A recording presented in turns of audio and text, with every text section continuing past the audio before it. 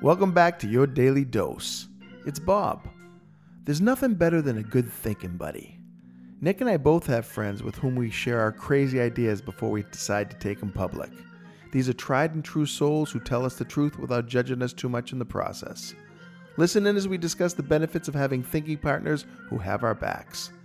It might just make you think differently. Enjoy. I am an energy magnet. I love energy, and I know how to amass it and I know how to use it. These days I am feeling exhausted, like I'm spending more than I'm generating. Then you're pulling in? Do you need outside energy, or are you talking about your internal flywheel system? I am an exotherm.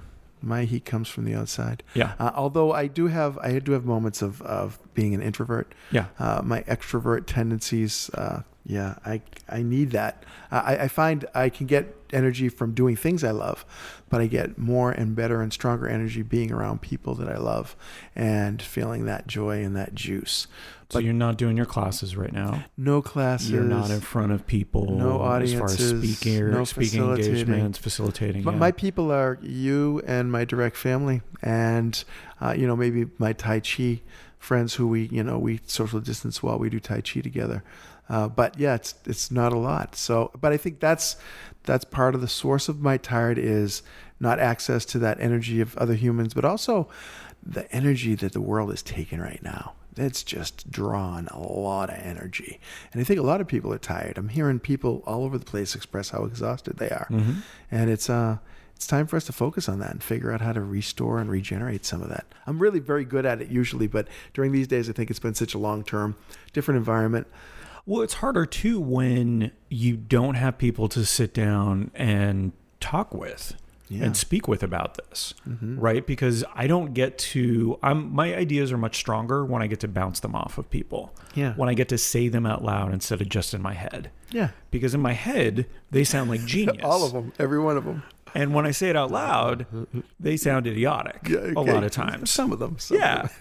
But you know what I mean? Like you get this opportunity to get somebody else's perspective. You get this opportunity to, and I'm of the, you can do that online. Mm-hmm. You can have good conversations, whether it's in social media or via text or Messenger or Skype or whatever video conferencing that you use.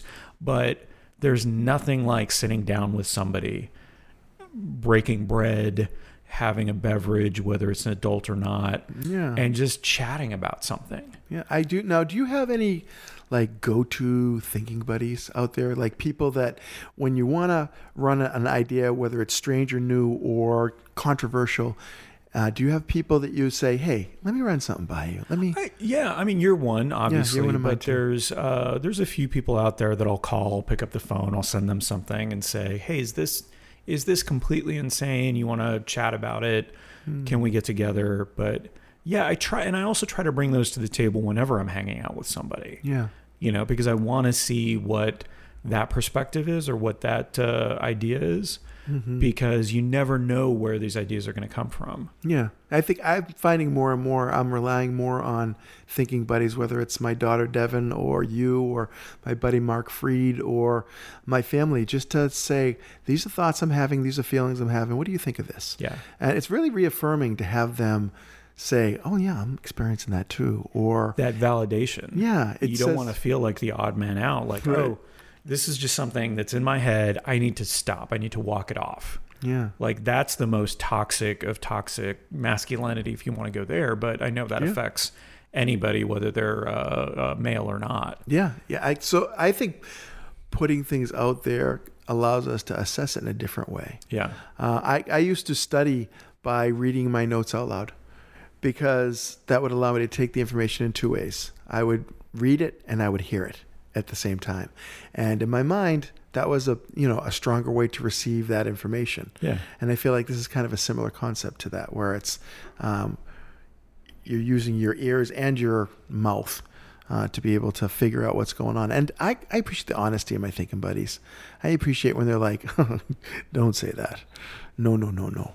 And the other side is my thinking buddies are people who love me. Yeah. So there's a certain sense of leeway that they give me with the stupid stuff that I bring to them, and a certain sense of forgiveness and understanding of the history that will allow them to take it in context. I have a really good thinking buddy that I met. I've mentioned him on the show before, Shai. And the reason I met him is because I worked at the math lab at Embry-Riddle Aeronautical University. And they require that pilots learn math. And a lot of pilots really struggle with math. That's cool, though. I was always over at their house. He lived with a couple of the other students there, a couple of other pilots. And so I was always over at their house, tutoring them on the side. They were always at the math lab. And we became really good friends. And he's gone through a couple of iterations of careers and is now writing a book. Wow. So I'm a beta reader for that. And it's really interesting to do that because that's the ultimate in trying to get feedback, but from friends, right? That's courageous, though, to give someone like your baby this thing. Because if you're writing a book, that's a big something. That takes a lot of work. And then to take the cumulative of that and hand that to somebody else and say, I want to know your honest thoughts. That's courage. And that's the thing. I don't want to just have yes men. I don't want, or women or whatever. I don't want to have people just saying, this is great. Nice job. Yeah. Because they know me. I want somebody to really kind of dig into it and tell me what's wrong with it. That's the reward for you risking so much by putting it out there, right? I beta tested a book for my friend David Rosowski, and at first I was very excited, then I was terrified because I knew I had to tell him the truth no matter what, and I was afraid that I'd have to tell him some hard truths. Before you read it? No, as I was reading it. Yeah. And then as I read it, I found things that I adored. I mean, there's some real genius in this book and some really cool things and some things that I really would do differently. And I decided I'm going to give him everything. And I launched off 11 pages of written ideas, thoughts, assessments, corrections, whatever they were, right? And praise. And then I sweated because I'm like, it's out there now. Now I've given him something that I feel like I put myself at risk after he put himself at risk, that says I'm afraid that he's not going to like what I've said or resent me for my honesty, and I got just the opposite. I got love and joyful thank you. This was exactly what I needed. We are incorporating some of your ideas right now. Wonderful. That's the way it's supposed to work out, I think. Yeah, you can ask for ideas and you can take them or leave them. I mean, if it's something that's really important to you or you're thinking it's told in a way that, really works, because it's just one person's opinion, right? Yeah, you have to remember that, with right? 100 people and they all hate a particular area, maybe you need to consider that. That's a purple tail theory. Yeah. Right? You know that one, right? No. If one person tells you you have a purple tail, they're crazy. Ignore them. If 2 people tell you you have a purple tail, this is some kind of conspiracy to make you feel weird. But if 10 people tell you you have a purple tail, it's time to turn around and take a look at your butt. Right? I don't know who told me that, but I remembered it because it's like, look, a number of people who believe something actually means something. Right? Yeah. I'll take that. Purple tail, purple tail. Everybody's got a purple tail. Where's yours? It is out of your butt or on your head. You're not? I'll work on that one. I love it. Hey, it's Nick. Thanks for listening. If this is your first daily dose, don't worry, I rarely sing. I am known to share ideas, however, and if you ever need a thinking buddy, look me up. I guess look me up on the internet? Am I even in the phone book anymore? Let's bring back the phone book, but make it really weird. Look me up so we can talk about that.